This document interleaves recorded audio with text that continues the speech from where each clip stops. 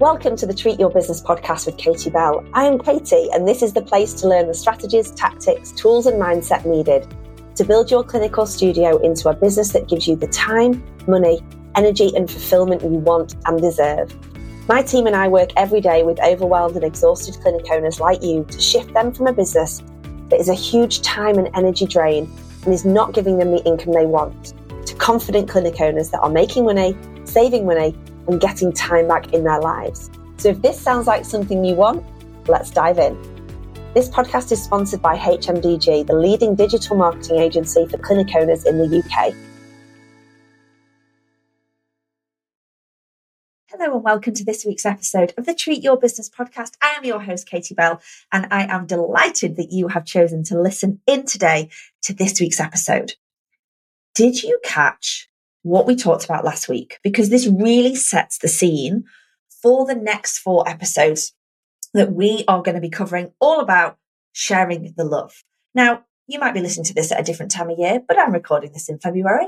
So we are talking about love and how we can share the love, how we can increase our revenue by doing less marketing, how we can get our clients to work with us for longer, spend more with us, get better results, and therefore drive more revenue into our clinic without just having to spend more and more at the front end of the funnel to get lots of new people in. That are the kind of traditional focus of marketing. We are shifting and we are switching this month to really leverage what is already working in your clinic. So if you didn't catch last week's episode, pause this one, go back to last week, listen to that first, and then you can join us.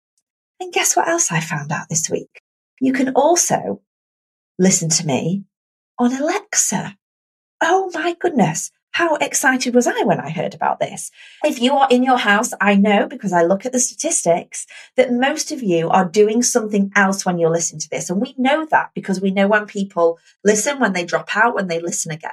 And what the stats show and indicate to us is that most of you are driving to work or most of you are doing something else. And we need to make sure that these episodes are brief and short and snappy because that is the lives that you live. We need to just drop in on your way to work for 20 minutes, give you all the great juicy stuff, and then we need to leave. So when you're in your kitchen loading your dishwasher, you can now just say, Alexa, please play the Treat Your Business podcast. Da-da, and I will be in your ears. So this week, we are leading on from what we talked about last week, which is about warming up the client when they come into the clinic, and then what we can do to re-engage them later down the line by offering some personalized health check-ins as a part of your service. If you didn't listen to that, head back to listen to it. But this week, we have just come off a fabulous 1-day course called the Therapist Transformation Course, Unleash Your Non-Clinical Skills. So most people listening to this podcast are business owners, clinic owners, and have team. And one of their biggest sticking points, their biggest challenges is getting their team to convert new patients into programs of treatment or follow-ups or pay as you go, if that's what you have in your business, and then retaining those clients. Too many of our team members are not seeing a patient for long enough. And what this is meaning is, most importantly, they are not getting the results that they're looking for, and it is damaging the reputation of the clinic. And secondly, it is meaning that the clinic is not making profit or enough profit to be able to reinvest and grow at the rate that they want to. And number 3, it means that you as the business owner are being paid less and being paid less than everybody else in your business. So that is the importance of getting team and you, if it is you, converting highly and retaining highly, because we need to do it for a reputation reason, and we need to do it because we want to create great results for our clients, and we need to do this to be profitable. A business has to be profitable to be sustainable. On the course that we ran last week, this was where anybody within our Elevate program has a place on this course once a year as part of their program. Anybody within our Activate program, they get this course at a discount, 50% discounted rate. And anybody else out there can join this course. And we run it 4 times a year. We've just run one in February. and we have a day together, and then I have 3 further weeks where I get to work with you or your team. It's very powerful. And then we are repeating this again in April, in June, and in October, I believe. So there is plenty of opportunity for you to send your team or you onto this in the future. But I'm going to give you some juicy stuff. Retaining clients, converting clients comes down to 2 main things that are often overlooked: self-confidence and money mindset. They are the 2 biggest barriers that tend to show up when it comes to why people can't take people from a new patient into a follow-up, and why people can't see people for any more than 1.7, 2.2, 2.5, 3, is because they're either worried about, or they're making a judgment on whether that client can afford to work with us or not. Wrong. That is not our job. We are not here to judge. It is our duty to tell the client what we think it is that they need. Or they are lacking that confidence, that self-confidence that they actually can get that patient better. So we have got to address those 2 big challenges. We can strategy all day long. I can give you, and I'm going to give you today, a framework that your therapists need to be working off to be able to boost their retention rate and their conversion rate. But I would really encourage you, if you feel like you're going round in circles as a clinic owner, having these ongoing conversations about their conversion rate and their retention rate, then you are not looking deep enough into this. Most of the time, this is self-confidence, self-belief, and money mindset that is the barrier to the success of your clinicians and your team around you. It feels particularly prevalent when we have team working for us who have worked in the NHS. No judgment there. It's different. They don't have to have any money conversations. There is a different approach to what they have to deliver. So when we move them over into the private sector, it feels very alien. It feels that they instantly go into lack of confidence, lack of self-belief, worrying that if I don't actually get it right, or I don't get them right, they've paid for it. And will they really pay for it? And can they afford it? That is not our job to judge. On our course last week, we went through all of the mindset stuff. That was what we had to pull up and out and solve first of all. And that alone is going to move everybody's conversion and retention rate up this week. And I know that because we're going to check in with them every week for the next 3 weeks. So this course is a whole month. It's a whole day together, and then they get me for 3 further weeks where I'm going to be working with your team. So you can do other stuff in your business and you can leave me to have the direct conversations about their performance and what it actually means to the business. Now I'm going to give you something called the QBR. I'm going to explain what this means and why you need it in your business to understand how you can get your team performing, retaining, and so that your clients become lifers. They have a bigger lifetime value. They share the love. They tell more people about you. I want you to think about a bee colony, okay? And in a bee colony, the queen bee is the most important bee in the bee colony. Her primary function is to lay eggs.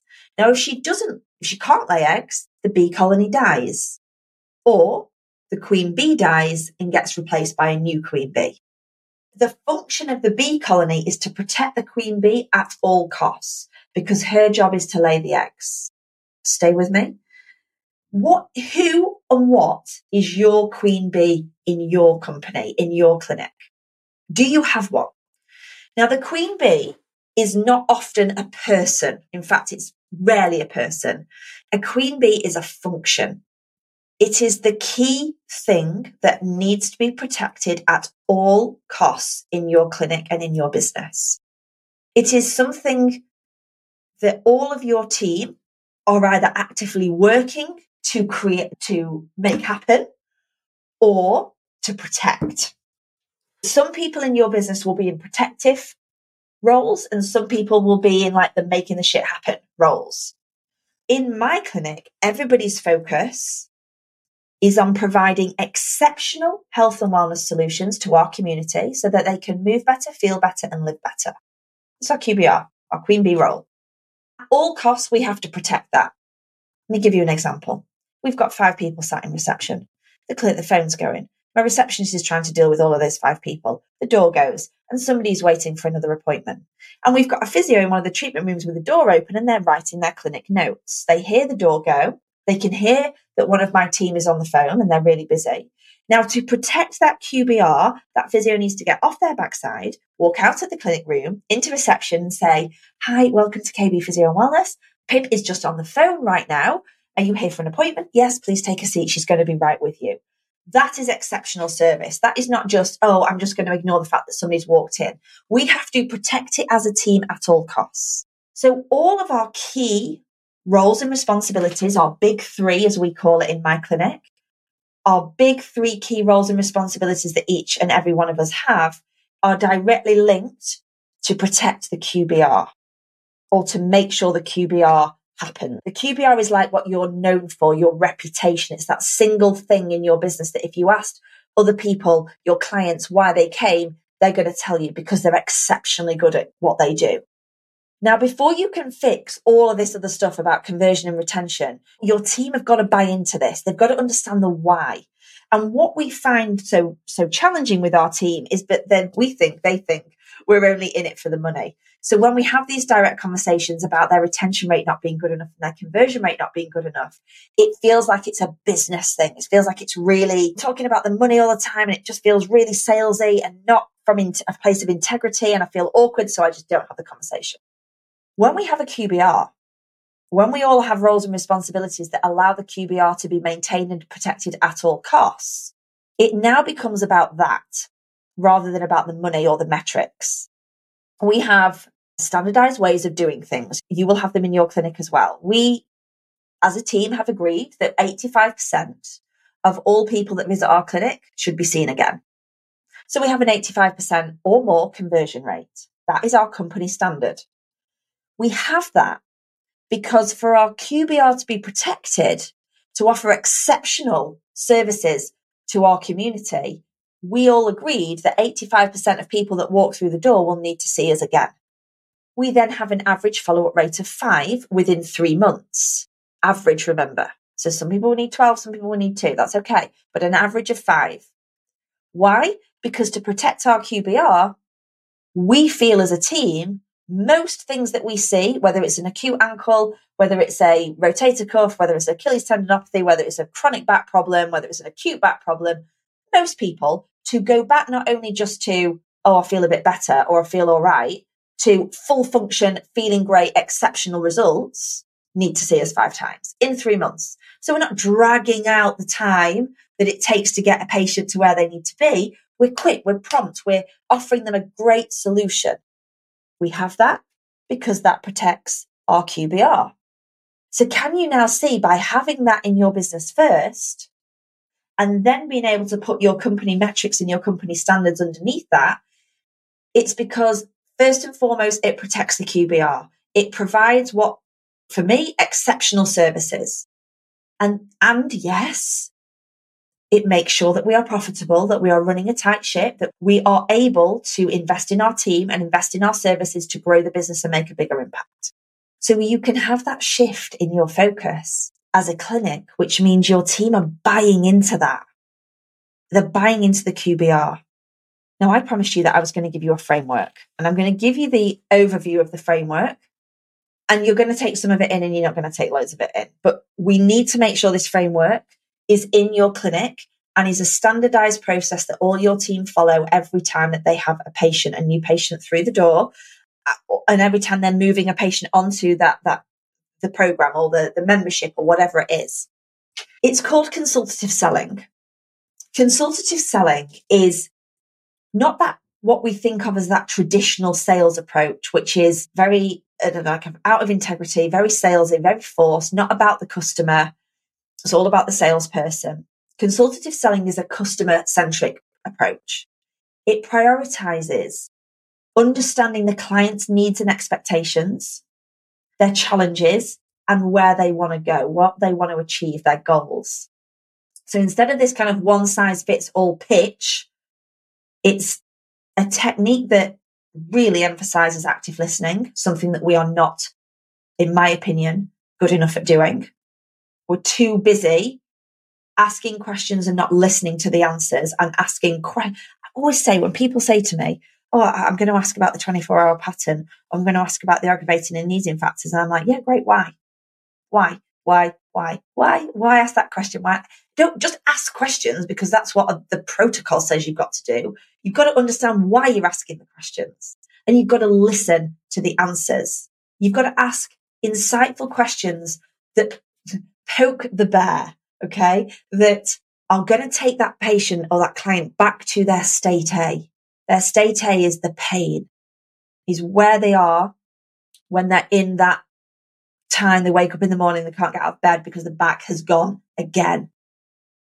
Got to be able to ask those deep questions and pull out the emotion, because people buy emotionally and then logically.